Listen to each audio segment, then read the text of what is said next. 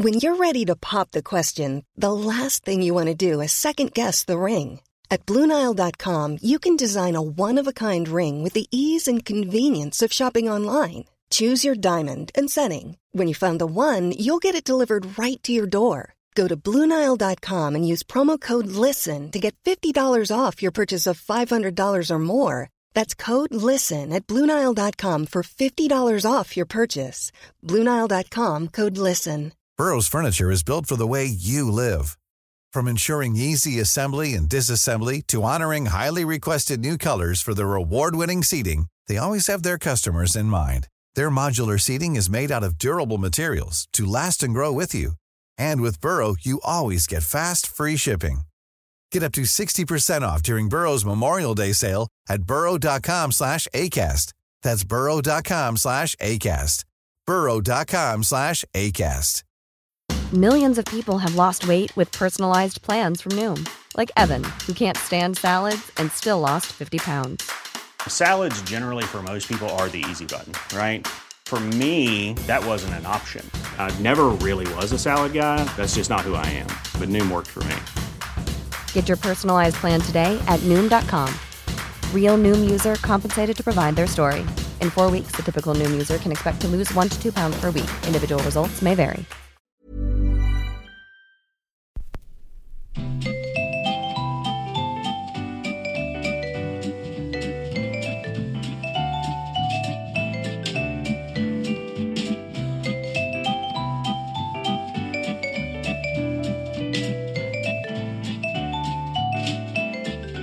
Edvard Bloms smörgåsbord. Hej, jag heter Mats Ryd och sitter här tillsammans med Edvard Blom. Jajamensan. Ja, vad skönt att det var det. Det var tyst en liten sekund. men det vet vi. Med kort varsel hade jag bytt till Gunilla istället 5 minuter innan. Ja, exakt. Eller någon gång måste vi göra det utan att du får veta om du är förväg. Kan vi inte köra med Melchior någon gång i ett avsnitt? Jo, det kan vi göra. Det kommer bara handla om Pokémoner då. 2 timmar. Vi har ju fått väldigt mycket lyssnarfrågor. Just människor som har mycket Pokémon-frågor som han kan besvara då kanske. Nej, men det är ju jättebra. Ja, men han har alltså alla, är det elektrisk-typer eller är det insektstyper, är det växttyper? Han går och frågar mig så fort jag försöker liksom lära honom någonting när vi är ute och promenerar runt huset eller sitter och bara pratar eller så där. Då jag försökte lära honom då, för de hade rört ihop lite vad rim var, barnen, och försökte jag lära dem skillnaden mellan slutrim, allitteration, assonans. Och de lyssnade väl på det, men sen så svarar då alltid Melchior med en 3 gånger längre föreläsning där han förhör mig vilken typ är den Pokémonen och vad är den är ju 2 typer, den är ju inte bara ena, den är ju faktiskt både växttyp och istyp och vilken är första utvecklingen av den, vilken är andra utvecklingen av den. Det finns 700 Pokémoner eller något och alla kan, alltså det är så komplicerat, man har ingen chans att klara det. Alla har så konstiga namn. Det finns betydligt fler Pokémoner än 1800-tals tyska diktare att hålla koll på. Ja, precis. Men vilken dag vi har. Nu vet vi inte vilken dag det är som just du lyssnar på den här podden. Men just den här dagen när vi spelar in den så är det första vårdagen, känns det ju som.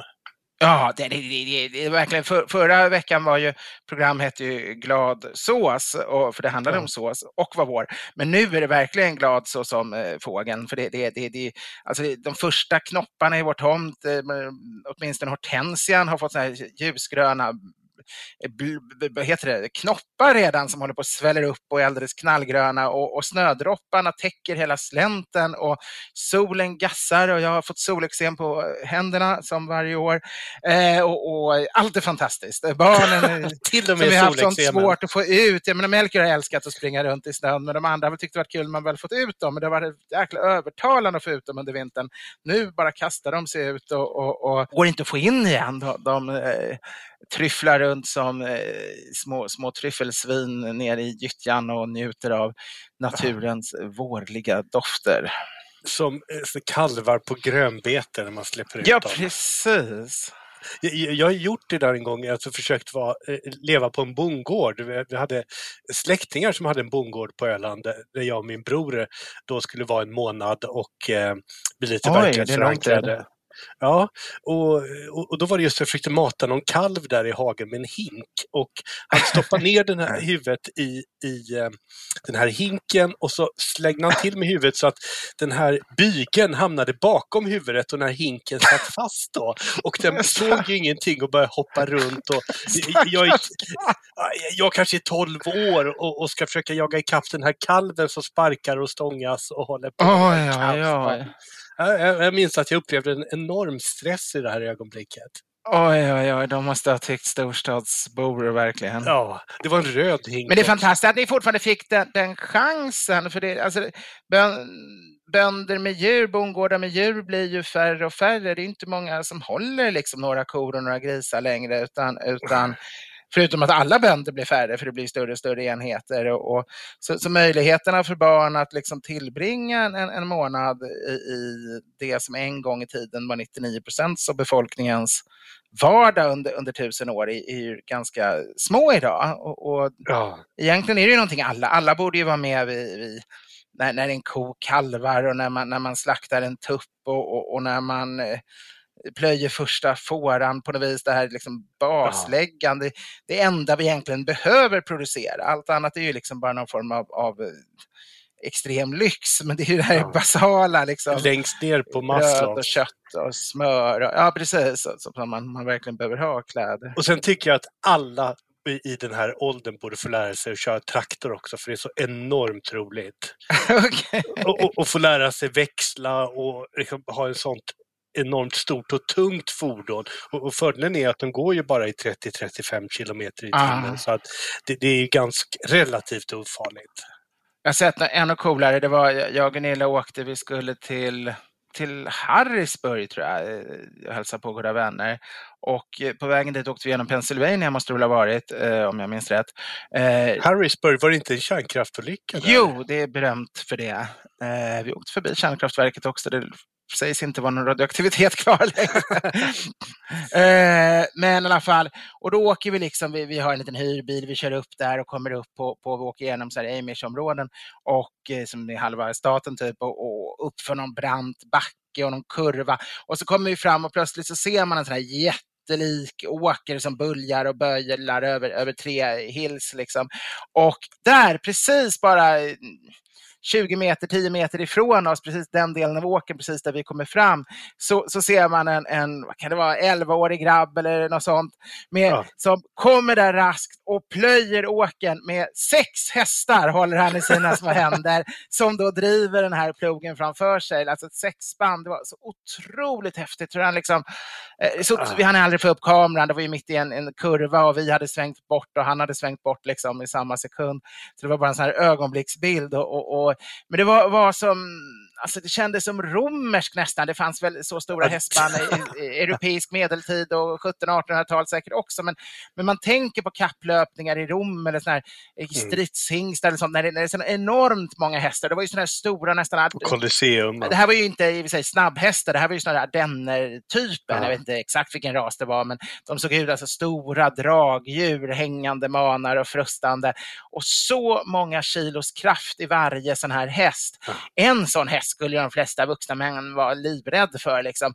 Och om man inte hade hållit på med hästar tidigare. Och så den här lilla grabben då som plöjer hela fältet, har total kontroll över dem. Det är lite mer imponerande än att komma med en Massey Ferguson-traktor. Det är häftigt med traktor också. Ja, lite. Ska den här podden handla om någonting idag? Jag tror vi sa tid ska vi prata om. Det är viktigt, eller hur? Tid är väldigt viktigt. Absolut, det kan den få handla om. Ja, och det kan bli lite skandal på Systembolaget med Gula änkan och kanske lite tryffel också.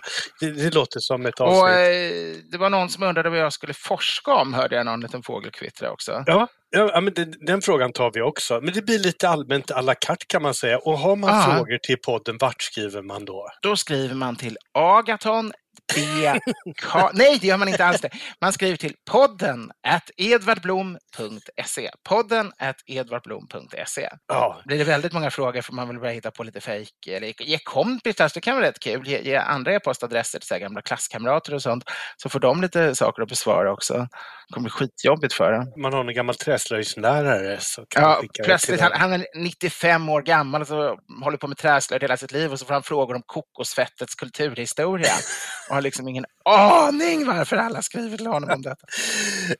Det är bara att mejla. Har det hänt något roligt senaste veckan? Jag har det. Det har varit en ganska bra vecka.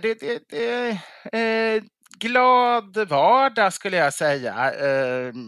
Utan några stora upplevelser. Men hur mycket längtar du till vaccinet? Är det någonting som sticker ut? Jo, det är väl längtar jag naturligtvis efter. Framförallt för barnens skull naturligtvis. Det är ju det stora att de måste få komma ut och släktingar och sådär och inte bara träffa folk med antikroppar utan även andra. Så det längtar vi efter. Det gör vi verkligen. Men och hur känns det med fastan? Ingen aning när det kommer. Jo, men det känns också bra. Det är ju en naturlig... Det känns... Fastan ligger väldigt smart det ligger ju där av rent religiösa skäl, för det var då det 40 dagar innan Kristus blev korsfäst och uppstod. Men det ligger ju bra i årstiden också kan man säga. Det är klart man skulle kunna fasta mitt under vintern, men det är ganska tufft att fasta mitt under vintern. För då är det så kallt och mörkt och kyligt och hemskt så då behöver man liksom stoppa i sig saker och unna sig lite små glöggfester och mys och trevnad och sådär. Och mitt i sommaren skulle det vara katastrofalt jobbigt att fasta och avstå från saker när man liksom vill dricka rosévin och träffa vänner och njuta av prakten. Men det här är en rätt bra tid. Det är ju liksom ett nytt årstid. Ett nytt år föds långsamt. Det gröna står upp igen och samtidigt så får man då försöka på nytt föda sig själv genom att man tänker efter och gör den här livsrevisionen som kristna liksom ska göra regelbundet. En stor varje år i alla fall och några små kanske. Vad skönt, då blir du inte minst avundsjuk på att jag ska på en rejäl jäkla sillunch med 2 antikroppsvänner imorgon. Det låter trevligt. Men jag kan spara det. Det låter underbart, men jag känner ingen sån där bitande avundsjuka för tillfället. Men jag vet ju att någonstans där på andra sidan påsk så ligger ju Valborg och då kommer det bli väldigt sillunchigt. Ja, jag ska skicka några bilder från lunchen imorgon till dig så ska vi se om du... Ja, då lyckas det nog väcka lite avundsjuka. Starkare i köttet än så är jag knappt. Det kommer kall, simmig taffel som hälls upp i stora immiga glas. Det tror jag det. Ja, det ska bli underbart. Det är ju det är som mellanperiod annars och jag tycker att det bör kännas nu att den här reslusten börjar övergå till någon desperat längtan att få komma ut i världen igen. Du skulle ha varit med under andra världskriget, då var det många år det var stängt. Ja. Flytminor. Jag är bara så rädd att jag är ju lite neurotiskt lagd som lyssnar. För flytminor. Så jag tänker bara liksom, tänk om man inte hinner få vaccinet och det hinner börja verka innan ebolan kommer och alla måste isolera sig i 7 år. Eller innan det blir någon stor konflikt så att ingen kan flyga på 5 år för det blir något nytt storkrig någonstans. Eller vi ockuperas och inte får lämna landet överhuvudtaget om inte Putin ger oss tillstånd. Jag har svårt att inte tänka sådana där liksom hemska katastroftankar. Just när det känns att det börjar ändå närma sig lite. Man teoretiskt skulle ju kunna tänka om klonerna inte blir värre, om vaccinet inte blir ännu mer försenat, om inte katastrofer av olika slag. Det skulle finnas en teoretisk chans att man liksom skulle kunna åka iväg någon gång i sommar någonstans på någon rolig resa och sådär. Och då kommer alla tankar efter, men det finns många andra alternativ också. Ja, jag ser bara positivt på framtiden och sen det är lite trist med alla de här nya mutationerna och så vidare, men på flera års sikt så tror man ju att det här viruset inte ska bli värre än en förkylning. Nej, in the long run we all dead, som det gamla Ja, så kan man också se det. Jag ser det som att i långa loppet blir alla vinnare. Det var någon sån här filosof som kläckte denna djupsinnighet. Jag tror inte den här fastan är bra för dig. Ja, fast andra sidan, då har man ju det kristna hoppet om det eviga livet. Ja, det är sant. Det bär ju inte jag med mig, tyvärr. Jag har haft en väldigt luddig, så här, under hela min större del av mitt liv har jag liksom varit influerad av så här ganska moderna intellektuella tankar om vad det gäller eskatologin, alltså livet efter döden, att det är någon form av sånt där nästan platonistisk, själarna flyger upp dit och så får man någon form av gemenskap med Gud och alla och det där blir så luddigt så det nästan känns som, det är ungefär som den romerska eller grekiska synen på dödsriket. Det blir inte så mycket roligare än det. Men sen hörde jag någon sån amerikansk podd som var mer sådär gammaldags bokstavstrogen. Det brukar jag verkligen inte vara religiöst. Men det var lite kul för de liksom så här, ja men det är klart vi får nya kroppar. Vi tror ju på köttets uppståndelse som katoliker, men det är ingen som riktigt pratar om idag liksom. Och jag vet inte varför allt det där som man liksom tycker är lite pinsamt och ointellektuellt som köttets uppståndelse eller att Kristus talar om att man dricker vin i himlen och sådär. Det är ju egentligen, för mig är det ju total bonus. Det är klart det är lite svårare att tro på, men om det är så, det är mycket roligare att sitta i himlen och dricka vin med normal kropp än att det är något sånt där flummigt, någon form av att alla går upp i alla i någon form av nästan buddhistisk någon entitet. Ja, man blir någon form av dimma sådär, det är någon kraft. Att dricka det himmelska vinet med sin fader låter ju lite roligare. Nu får inte massa troende kanske, nu kommer de icke-troende tycka jag är utflippat from och de fromma kommer tycka jag är hånfull och driver med saker och ting. Jag ber om ursäkt åt alla håll, det var bara några tankar som flög i huvudet. Eskatologin är ju jättesvår, alltså vad man än säger brukar det bli väldigt fel. Det är få som kan skriva om det på ett bra sätt. Och jag tror tyvärr på döden att den är slutgiltig och sen så är det svart och hej då. Då är det ingenting, det är inte ens någon skuggtillvaro som enligt tyvärr grekerna, inte, liksom. utan det är... Inte ens gå och liksom snurra en sten upp och ner för en berg. Ingenting. Inte ens ett Sisyfos-arbete för det. Och jag kommer inte bli en stjärna på himlavalvet eller jag kommer inte komma till Nirvana, Shangri-La eller någon form av, utan jag har min stund på jorden. Du behöver inte spara en slant till färgkaren. Nej. De sällar jaktmarkerna. Jag säger som judedomen, särken har inga fickor. Så att det är inget det jag har något sparat när man går bort. Och grisen som uppstår varje morgon, den är inte att tänka på. Stackars Mats. Det tror jag annars skulle vara din himmel kanske, den mer forn nordiska, och om de bara liksom bättrat på kvaliteten lite grann på vinerna och så. Jag tänker på Måndag hela veckan, den här filmen Groundhog Day med Bill Murray, när han vaknar i samma loop varje morgon till samma låt och så vidare, fast göra det i grisform istället. Du ska helt enkelt vara så här inne som slaktas och äts upp. Men om jag åtminstone det kanske är det du och jag får som straff för vår otroliga liksom, njutningslystnad och frosseri under alla dessa livsår. Om jag bara får bli en iberico-gris, då hade det känts bättre. Ja, jag blir svinhuvudet på Särhimlen och du blir knorren, eller tvärtom. Du blir knorren. Men det är ju inte det här vi ska prata om egentligen. Salt, alltså kokta ister av gudar var dag. Nej, det är inte det vi ska prata om. Nu har vi delat bort oss fullständigt återigen. Ja, för att jag tänkte ta upp här, och det här är ju en fråga som vi inte har fått till podden, vilket är väldigt märkligt, för vi har fått väldigt mycket frågor kring vett och etikett, och den här är ju en central fråga. Och du la ju upp i november på din Facebook en fråga kring det här själv och fick enorm respons med hundratals svar. Och den lyder så här: i Stockholm är det ju en dödssynd att komma före utsatt klockslag på en middag, medan det däremot anses vara okej att komma aningen för sent.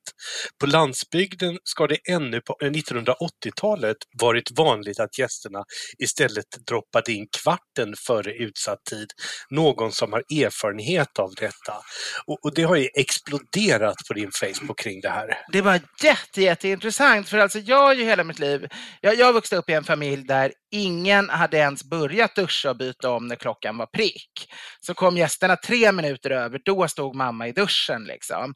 Och allt var kaos och pappa fick alltid ta gästerna. Han fick liksom utan slips rusa ut och visa att gästerna tomten 45 minuter om de inte hade vett att komma en timme senare, som alla gjorde som kände mina föräldrar. Och Gunilla är väl ungefär likadan. Hon brukade ofta så här innan vi blev ett par sätta upp en lapp på dörren att gå några varv i Gamla stan och kom tillbaka om en halvtimme när hon bodde i Gamla stan. Så det är ju det extrema när man inte klarar, när man helt enkelt inte är färdig i tid. Men sen har vi bara det normala att de flesta människor räknar med att ingen kommer före utsatt tid och att man därför inte behöver, man drar upp champagnekorken liksom någon minut över, så ställer man fram glasen och sådär om man är i perfekt tid. Och så står det ju också egentligen i alla etikettböcker som berör frågan. Även en sån som Magdalena Ribbing är liksom glasklar med det där och tycker att det är något av det värsta som finns om någon kommer för tidigt. Och det har jag då trott att alltid hjälpt. Men så hittade jag en gammal etikettbok från 80-talet som just antydde det här att på landsorten historiskt var det annorlunda.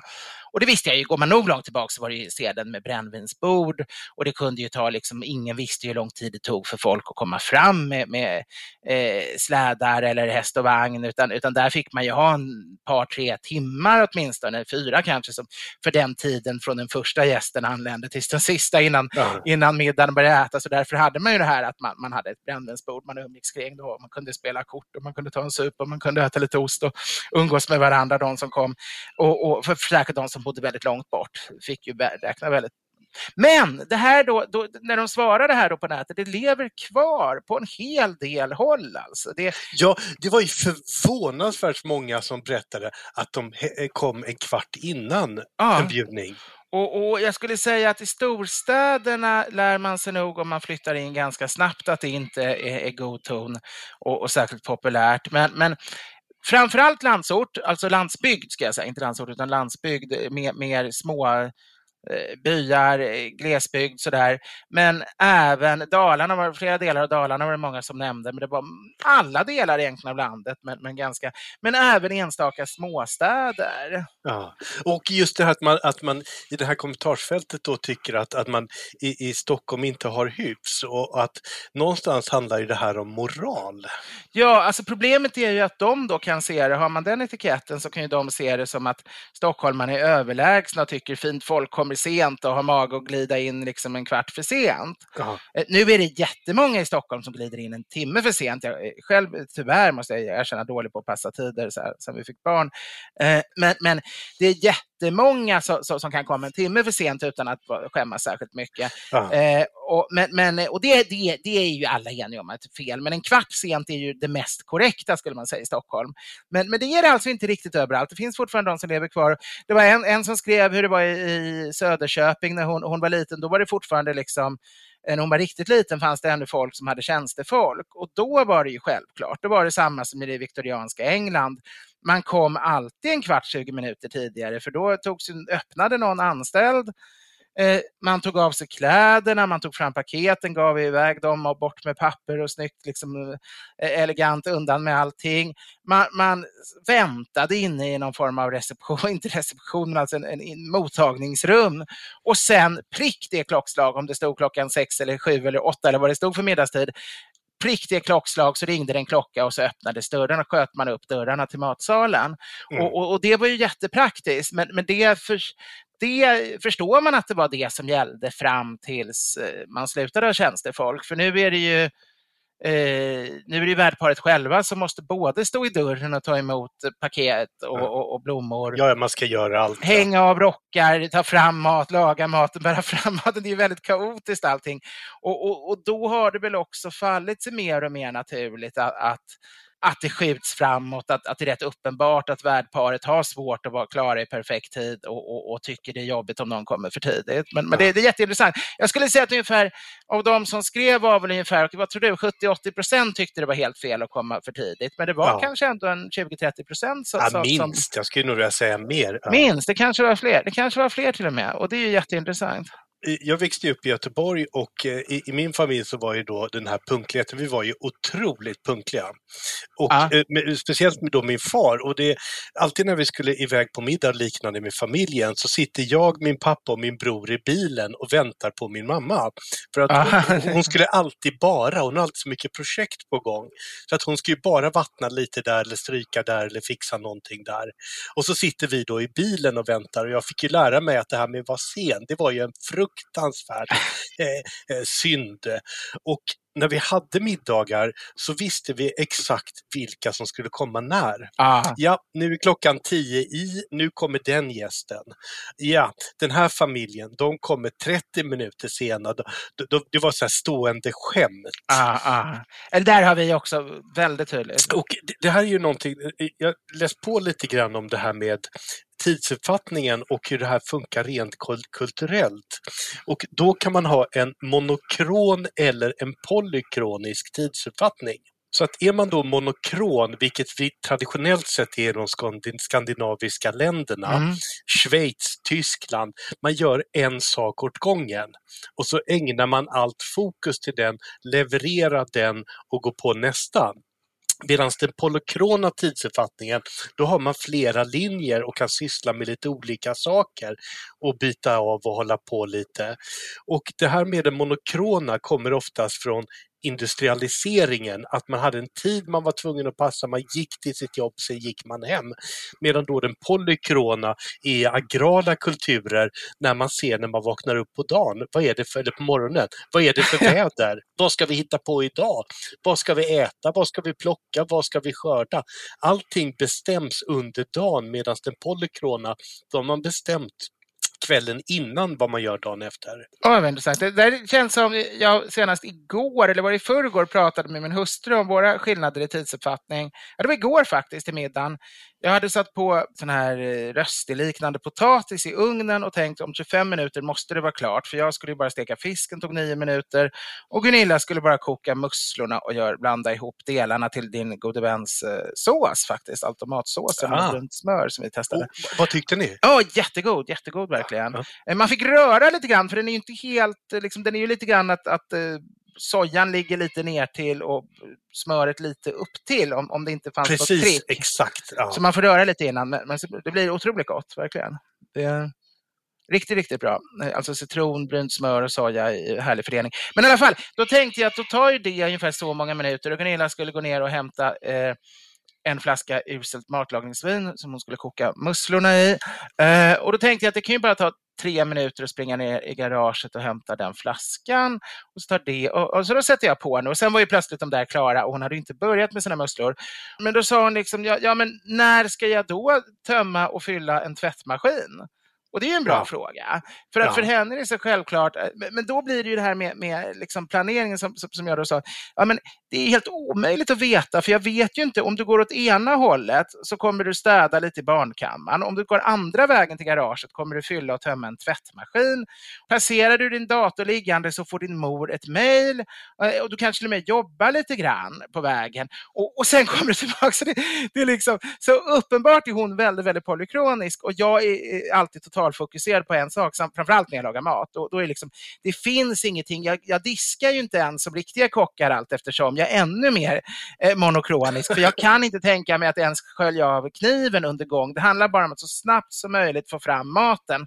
Och sen får man röja någon annan dag eller någon annan kväll i bästa fall. Men... Och det här just med hur man hanterar mat och middagar är ett väldigt bra exempel då om man är en monokronisk eller en polykronisk människa. För att den monokroniska människan vet att vi äter klockan 7, han har planerat vad som ska handlas, allting är förberett, maten står på bordet klockan 7.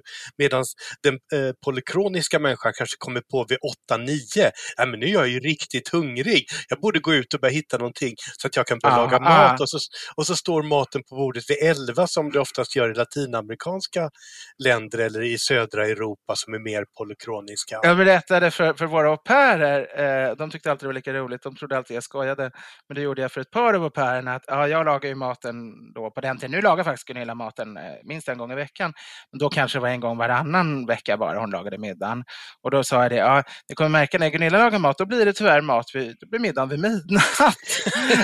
Polykroniskt. De trodde ju inte det. Visst, åt vi väl alltid på den kanske vid 8 eller något sånt. Så vi hade ganska sent ändå. Det kunde variera. Jag kunde variera med någon timme eller 1,5 eller 2 om det var 6:30 eller 8:30. Det kunde väl variera lite. Men för Gunilla var det verkligen så, när hon kan inte börja städa köket förrän hon är vrålhungrig. Om hon inte är vrålhungrig så känns det ingen idé att börja laga mat. Exakt, och när hon börjar laga mat, då ska hon först städa någon timme tills det är ett snyggt kök som är trevligt att laga mat i. Medan jag tränger ju in med någon litet hörn mellan diskhögar och gamla rester och, så där, och lyckas få till det där liksom, på den lilla fria ytan som finns. För mig är bara, nu måste vi ha mat, vi kan inte äta senare, jag är hungrig, nu är det snabbt en förrätt, vi kan äta stående, varmrätten kommer sen. Jag har ju en vän som är så extremt polykronisk, och det är på den nivån att jag hade fixat ett bord till oss som var omöjligt att få egentligen på en nyöppnad restaurang, och vi skulle äta en chef's table där, och så ringer jag honom 5 minuter efter tid, och där handlar det verkligen om att vara i tid, och då står han, jag står på att lämna en båt ut i Saltsjöbaden, men jag är strax där. Och det är inga problem, det är inga konstigheter. Nej. Det här är också, finns en till aspekt av det här, för det här är en del av skalan. Men sen har man också då forskat på om man är ett nutidsorienterad kultur, en framtidsorienterad kultur eller en traditionsbakåtorienterad kultur.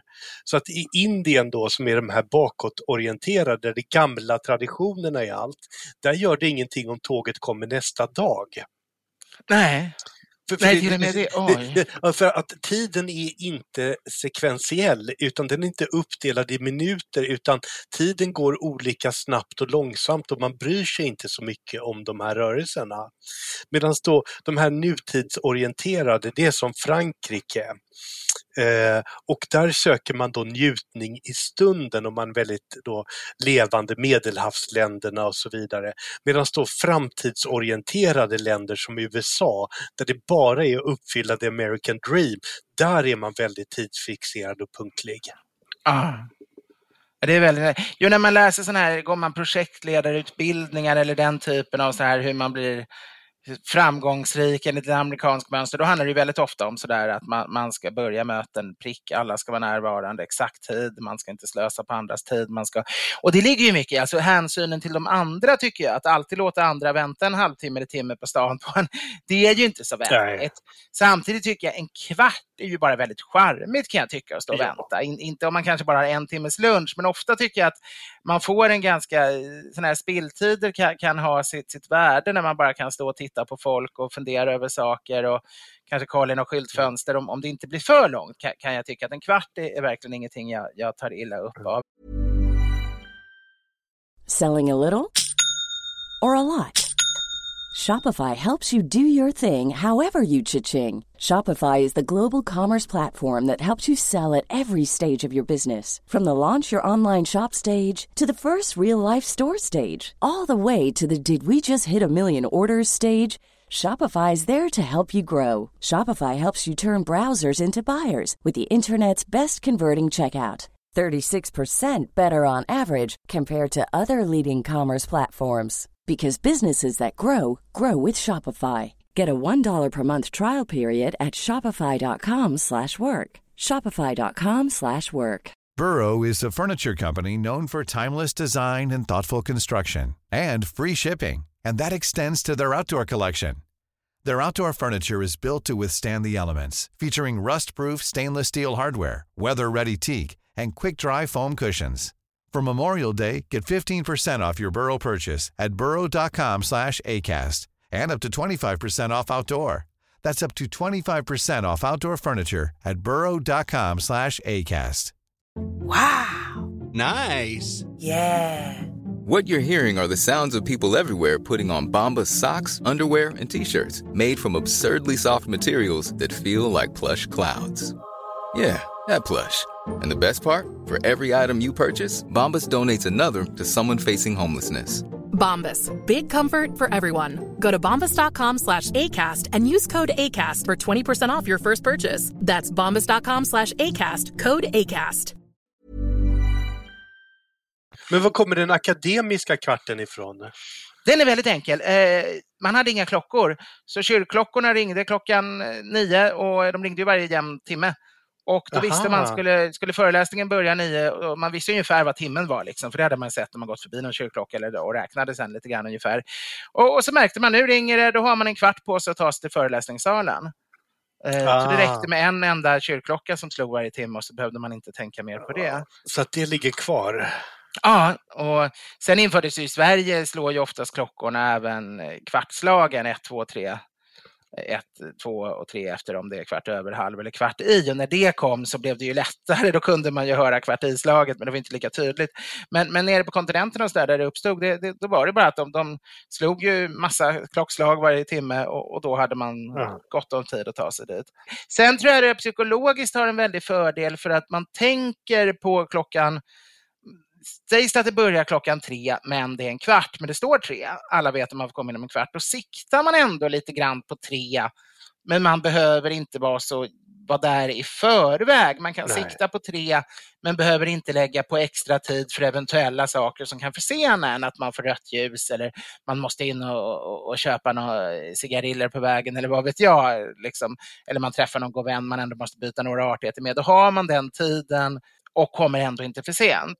Det är rätt pedagogiskt, rätt smart att det står 3 men det är 3:15 som gäller så att man blir lite sådär 3-ish i det hela. Ja, och många gillar ju att komma till 3 för att man pratar med folk som droppar in. Man har en tid att vara där före och förbereda sig både med eventuellt läraren om han är lite tidigare eller med andra elever och så också. Så jag gillar det där med kvarten och tycker det är ganska bekvämt. Men det intressanta är det moderna samhället, för storstäder idag har ju blivit på ett sätt och vis monokroma vad det gäller fritiden. För där är det ju att alltså ungdomar idag tycker ju inte det är konstigt att komma 2 timmar för sent till en fest. Idag om man har en middag så är det ju inte jätte i Stockholm. Man blir inte asförbannad om någon kommer en halvtimme sent. Man kan inte stå beredd med en soufflé, utan man räknar med att man har entrédrink från det den första kommer prick tills den sista kommer kvart i. Och sen äter man, liksom, det är nästan en timme från det man har sagt innan man ställer fram maten. När jag var yngre och hade middagar, då var det alltid att jag var klar jättegod i tid, hade förberett. Allt var framställt, så jag hade ju ställt fram färskvaror, förrätten, sådär, kanske räkor eller något, 10 minuter i. Och blev helt upprörd där, för om någon kom till kvart, en timme för sent så förstördes ju maten, eller det stod på i ugnen och skulle precis fram någonting. Men idag kan man inte riktigt göra så, för det har blivit i Stockholm i alla fall så självklart att folk kan komma upp till 3 kvart sent.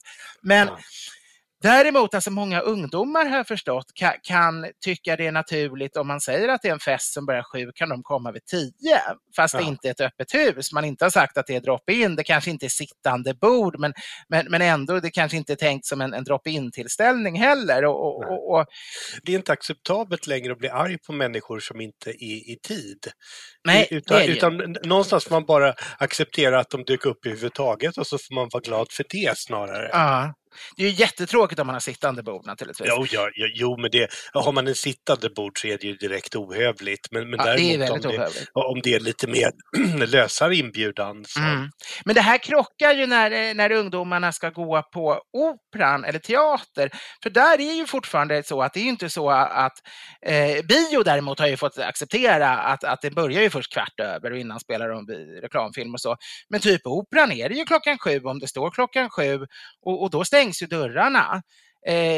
Ibland är de hyggliga och visar en in lite smått i första med en liten diskret ficklampa i handen. Och så får man sitta lite på hörnet liksom, och istället för att gå fram till sin egen plats. Men alltså där missar man ju. Man kan missa hela första akten med en teater. Och det är ju en chock för många av den här generationen. Och lite har det börjat bli en chock även för oss gamla teater- och operarävar, att det är så annorlunda. Man måste tänka så annorlunda. Att jag måste ju se till att vara där. Om det står 19:30 så måste jag ju vara där 19 för att kunna hänga av mig och ta mig upp för alla trapporna, köpa programmet. Så det är inte helt enkelt när det finns 2 parallella syn på tiden i samma samhälle. Jag tror vi kommer få anledning att återkomma till den här frågan säkert. Men nu ska vi in på en skandal, tänkte jag. God dag Edvard Blom och Mats Ryd samt Gunilla. Jag skriver i fasa då jag gjort upptäckten att Systembolaget slutar sälja en av de mest klassiska champagner som finns i Sverige. Det är nämligen så att Veuve Clicquot Sec, mest känd som Gula Änkan, försvinner. Det är visserligen inte min absoluta favorit som champagne, men om jag någon gång väljer att dricka en halvtorr champagne så blir det av historiska skäl alltid Gula Änkan. Systembolaget kommer att fortsätta att sälja den torra Veuve Clicquot Bru, men det är absolut inte samma sak. Tydligen så är det Systembolaget Moët Hennessy Sverige AB som valt att helt enkelt upphöra med tillverkningen av Veuve Clicquot i säckutförande. Således avslutas en tradition med den halvtorra Gula Änkan i Sverige som enligt Systembolagets hemsida varit med sedan år 1855. Visst finns det plats för en halvtorr champagne av god kvalitet. Att det fortfarande finns det i detta land med utmärkt högaktning, Alexander Jansson. Alltså det här är ju jättetråkigt för det är ju så otroligt charmigt att en fransk champagne har fått ett svenskt smeknamn. Det händer ju inte idag egentligen, utan det var ju sånt som hände på 1800-talet. På 1800-talet gav man allting svenska namn och de franska vinerna, champagne och andra lyxviner i de stora husen var väldigt billiga då för vanlig lägre medelklass. Det har ju hänt mycket sedan dess. Alltså på den tiden hade de behov av att exportera viner och viner var inte jättedyrt och framförallt det var en sån skillnad i pris, i lön mellan vad en enkel liksom vinbonde tjänade och vad en lägre tjänsteman tjänade eller ännu mer en grosshandlare eller något. Så man hade förhållande till penningvärdet där man jämför så var det väldigt mycket billigare att beställa in så många. Borgerligheten drack helt enkelt champagner och det var just Gula Änkan Sec som var den som kallades, alltså Veuve Clicquot Sec, det var den som fick namnet Gula Änkan för det var den vanliga sorten på den tiden. Ja. Vi kan ju nämna också det här med Gula Änkan, vad namnet kommer till. Ja. Och det var ju en kvinna som gifte sig med en champagneproducent, ett champagnehusägare och sen gick han bort och hon tog över driften och gjorde det här extremt framgångsrikt, bland annat genom att börja exportera champagnen till Ryssland. Och hon hette ju Veuve Clicquot Ponsardin och därav namnet Gula Änkan. Ja, gul, alltså Veuve Clicquot betyder väl, vad betyder det? Det betyder helt enkelt Änkan Clicquot, va? Eller? Ja. Medans gula fick det väl för att etiketten var gul. Så man översatte liksom det franska ordet för änka till svenska ordet på änka och sen gula för att det var en gul etikett. Så det blev det liksom, så det är ju ett rent svenskt namn. Det tror jag inte finns något liknande smeknamn i andra länder.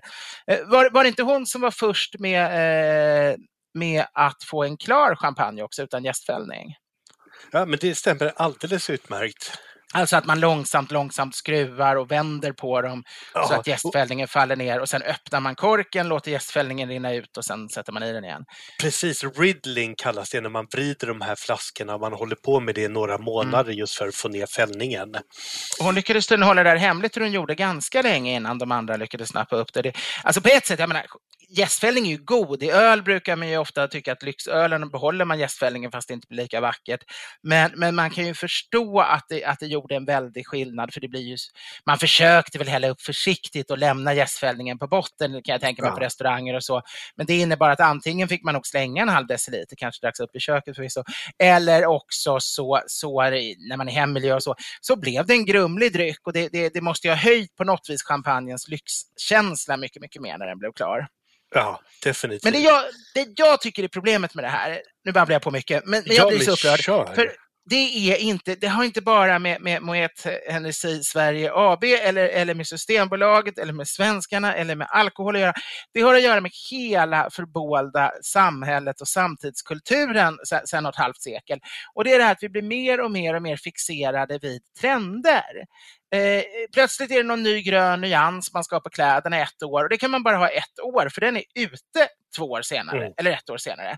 Man ska ha en viss snitt och folk slänger saker som liksom är fullt gångbara. De river ut kök var 10:e år så fort någon flyttar, fast det borde byggas med huset och vara med tills man river huset 200 år senare. Det är en hel mani av vanvett att det ska gå trender i saker. Antingen är någonting bra eller också är det dåligt, eller också är det lite smågott. Och här kan vi ju säga då att det finns ju då extra bru, extra dry, sec, demisec och dö. Allting från 6 gram socker per liter, alltså oftast räknar man all annan mat räknar man per 100 gram, så det här är alltid väldigt lite jämfört med upp till 50 gram per liter. Så man kan säga att det är alltså, även den sötaste champagnen är hälften så söt som juice, alltså apelsinjuice eller Coca-Cola eller något sånt där. Och då pratar vi om en rejält söt champagne. Ja, det är den allra sötaste som nästan bara exporteras till Ryssland eller serveras på någon krog till efterrätter möjligen. Och den allra torraste, den är i princip så torr då att det inte finns någon tillstymmelse. Det går inte liksom att ana, den är så torr som damm, så Karl Gerhard sjunger. Och allt det här fyller ju sina funktioner och allting är gott. Och det är egentligen bara... Man kan förstå att det är något är lite mer populärt någon gång om något på en annan, men det stora skillnaden borde vara vad äter man till, vilket tillfälle dricker man det och vad tycker den individuella personen är godast. Och då borde det ju vara så att väldigt många borde tycka att det är väldigt gott att den inte är så supertorr. För ser vi på andra vita viner så går de ju inte ner och blir fullt så där torra. Och med tanke på att champagne har mycket högre syra än nästan alla andra viner, har en enormt hög syra, så kan det ju vara ganska trevligt om man inte ska dricka det som en aptitretare och inte ska dricka det till maten, utan man sitter på krogen en sen kväll och dricker det som sällskapsdryck, eller man sitter utomhus i naturen en eftermiddag och dricker det som sällskapsdryck. Då är det ju ganska trevligt. Både säcken och demisäcken är ju ganska trevliga sällskapsdrycker då. Så det förstår jag inte liksom varför det inte finns utrymme för det. Jag håller helt med, för hade efterfrågan funnits så hade ju vinet funnits, eller champagnen. Ja. Och det som jag tycker är så tråkigt med det här, att just den här Gulänkan som försvinner nu, den har jag använt när man har haft äldre människor med i sällskapet. För att när man kommer över en viss ålder och blir runt, man är vid 80-snåret i alla fall, så upplever man syra mycket hårdare än vad man gör när man är yngre. Och därför uppskattas det ofta, just de här knastertorra champagnerna kan bli som att spruta lite citron i ögat på den stackars gästen. Och då är det trevligt när man har lite mer socker i den, för att... Verkligen, för vi talar ändå inte på sockernivåer som är någon fara för en diabetiker, för det är ändå extremt mycket lägre än en pressad apelsin, liksom. Det är inte i närheten av det ens.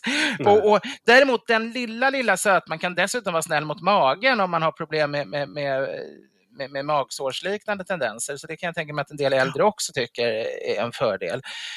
Så varför, tråkigt att det inte kan finnas lite mer mångfald.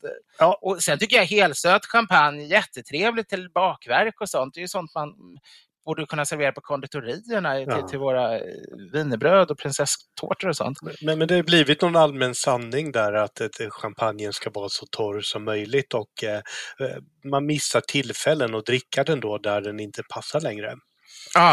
Sen är jag personligen förtjust i att dricka just champagne inför maten som en aptitretare och en torrare variant då. Det är dess främsta plats, det håller jag helt med om. Men det är synd att bara då, för jag gillar ändå också det där. Den nattliga dekadensen. Ja, precis. Den är inte allt för dyra, men ändå äkta champagnen som tar sig in på KBs bar eller någon nattklubb eller sådär. Lite Moulin Rouge-liknande stämning liksom, och sent på natten för att man verkligen vill leva livets glada dagar och festa med och fira någonting. Och då passar inte en fnösktorr. Alltså 1 på natten passar ju inte en fnösktorr champagne. Nej, det river lite grann i magsyran då.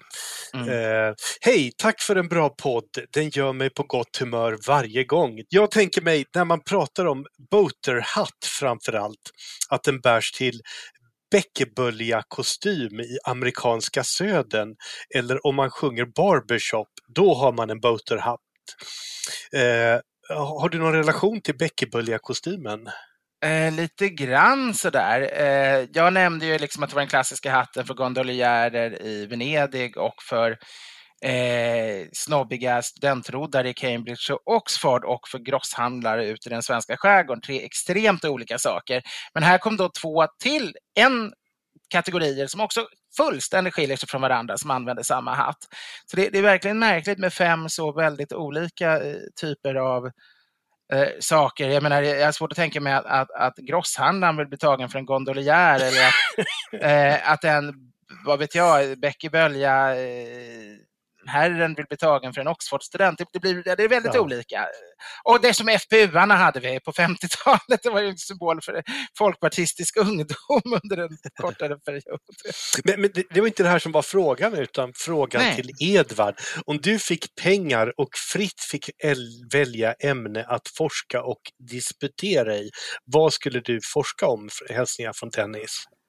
Ja, det här är ganska roligt, för alltså jag brukade redan när jag gick i högstadiet, sa jag alltid om framtiden.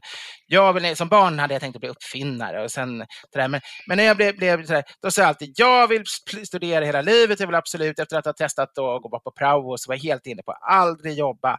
Jag vill bara studera hela livet och jag vill doktorera och jag drömde om att ha doktorshatt och doktorsring och det där var fantastiskt. Men sen läste jag ju väldigt många grundkurser för det var roligt att läsa och lära sig massa saker och tiden sprang och det började gå mot slutet av studiemedel och sådär. Så när jag väl gjorde min första C-uppsats så märkte jag ju att jag var väldigt bra på att göra B-uppsatser. 2 veckor isolerad, hålla på jättebra.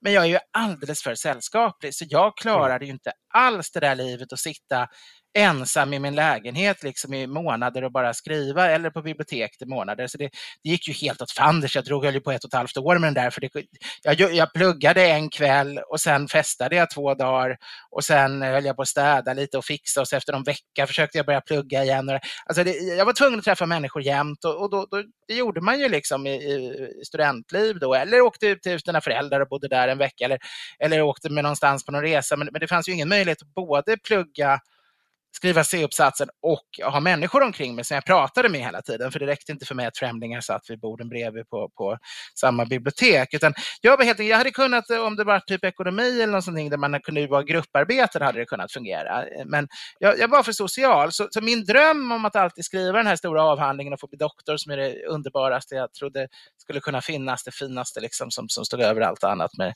ringen på fingret. Den sprack ju fullständigt då. Jag skrev ju aldrig ens någon D-uppsats. Så jag tror inte det skulle hjälpa även om jag fick liksom en otroligt bra forskarstöd så jag skulle kunna behålla samma lön som jag har idag och bara ägna mig åt forskning 7 år skulle jag inte kunna skriva en uppsats. Men här har du har pengar och du får fritt välja. Tänk att du får ha ett entourage med dig. Ett sällskapsentourage medan du forskar och disputerar. Jag kan ju skriva böcker. För det andra jag skulle säga att jag avskyr metoder. Alla de här metodkurser jag gått. Det enda jag kommer ihåg från dem är citatet all metod är ett fängelse. Jag glömde bort vem som sa det, men det var den enda förnuftiga filosofen som citerades i de kurserna kan jag säga. Så en avhandling kommer det aldrig bli, men att skriva fler böcker gör jag ju jättegärna. Sen är det klart att skriva en forskningsbok är ju även det mycket arbete. Men jag älskar ju att sitta på arkiv och forska och greja. Då får vi ta till vapenhot så här. Du är tvungen att välja ett ämne att forska i. Ja, om man säger att jag får 5 år och försöka få ihop ändå på 3/4, en halvtid lite då och då en rejäl bok som handlar om som bygger på arkivforskning och litteraturforskning. Då skulle jag absolut, det skulle jag jättegärna göra om jag fick massa pengar till det. Och då skulle jag skriva om andra halvan av 1800-talet. Att försöka få ihop det här med maten, restaurangerna, hotellen, festerna, traditionerna, näringslivets uppsving och näringsfriheten, liberaliseringarna, punschen, smörgåsborden, kungabalerna, ordenssällskapernas uppsving och utveckling, öl och läskedryck, moderna Sveriges födelse. Allt det där jag egentligen skrivit om och intresserat mig för både under mina år på Centrum för näringslivshistoria och sen efteråt. Det är ju liksom min huvudsfär. Och det är klart det vore kul om man kunde göra det här mastodontprojektet och knyta ihop alla de där trådarna och få ihop allting dessa i ett stort verk. Så det är väl det jag skulle välja. Men det är ju inte någonting som skulle dra in många kronor så det skulle kräva en mycket rik sponsor då som skulle tycka här får du några miljoner. En mecenat verkligen. Det låter ju som ett magnum opus det här, någon form av praktverk som ska då fånga in hela essensen av 1800-talet ur ett kulturellt och gastronomiskt perspektiv. Ja, det hänger ju väldigt mycket ihop, för det var ju näringsfriheten i Sverige gav ett enormt uppsving, men också att industrialiseringen och moderniseringen hade hunnit långt i andra länder och Sverige låg efter, så att allting kom på en gång när vi väl fick näringsfriheten och liberaliseringarna. Och det är liksom, i och med att det blev ekonomiskt uppsving, i och med att det blev mer politisk demokrati, så krävdes lokaler, då byggdes stadshotellen, de hade moderna restauranger, järnvägarna krävde järnvägsrestauranger och järnvägshotell vid knutpunkterna där folk var tvungna att övernatta mellan bytena. Där kom också de nya restaurangerna ihop. Så maten och spriten och festerna och ekonomin, allting är liksom väldigt tätt förbundet med varandra. Så det sitter ihop allting. Men det finns inte liksom något riktigt storverk om det där. Överhuvudtaget när det gäller mat, det finns inga storverk om mat. Det har börjat komma några nu på sistone, skulle jag säga.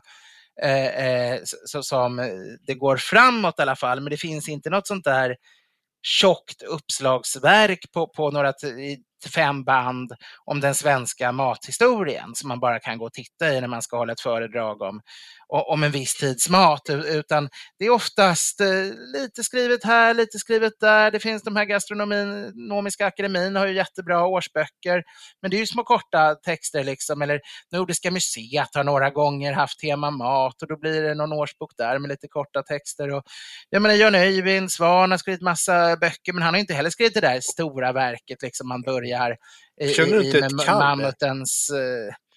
Nej, för jag har inte den förmågan. Jag är duktig på att leta roliga saker, anekdoter, sammanhang, framställa det på ett kul sätt i korta artiklar eller kortare föredrag. Jag är inte den som sitter i 10 år i skymundan och sammanställer verket som sen de andra får plocka russinen ur och göra det roliga av. Utan jag är mycket mer... Det blir ingen doktorshatt. Nej. Det blir ingen docent Blom. Jag är bra för att folkbilda och underhålla. Alltså underhållning och folkbildning i kombination, det är min grej. Jag skulle jättegärna göra fler tv-program som Mellan skål och vägg och Edvard Bloms gästabud och sådana där. Och väldigt tragiskt förresten, när vi ändå är inne på det. Han som upptäckte mig, som gjorde att jag kom in i tv-världen, som var min sidekick och huvudproducenten, regissören av Mellan skål och vägg, Peter Andersson, har gått ur tiden. Så det är väldigt tråkigt. Jag skrev en nekrolog som var i Svenska Dagbladet för någon vecka sedan, blev det väl när det här programmet sänds. Så det är väldigt tråkigt. Men i alla fall, sådana skulle jag jättegärna göra igen. Jag skulle jättegärärna sprida glädjen över kunskap och historia. Och jag vill ha folkbildning i allt jag gör. Jag tycker det är tråkigt att det blir så lite det tv och radio jag gör numera. Men vet du vad fördelen är? Att du kommer få göra det nästa vecka igen. För att då syns vi i podden. Vilken podd? Våran podd. Ja, precis. Ja. Jag tänkte du skulle säga vad den hette. Ja, den heter Edvard Bloms smörgåsbrod med Edvard och Mats här. Eller med Mats och Edvard brukar jag säga.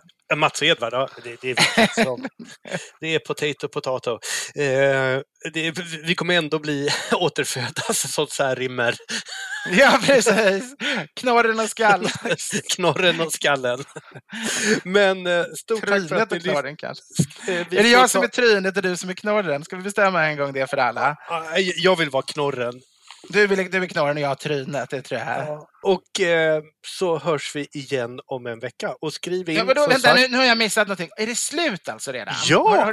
Har det gått en timme nästan redan? Ja!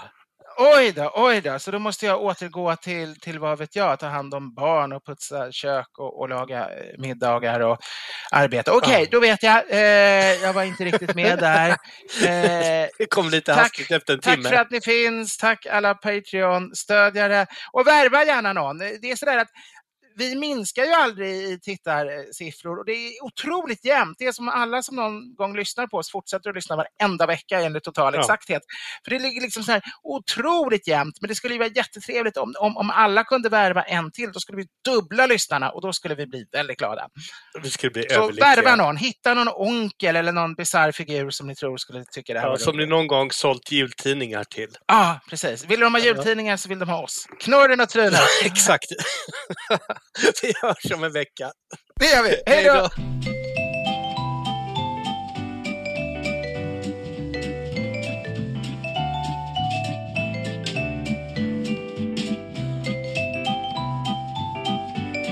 Producent var Henrik Insulander på Tonic Produktion AB.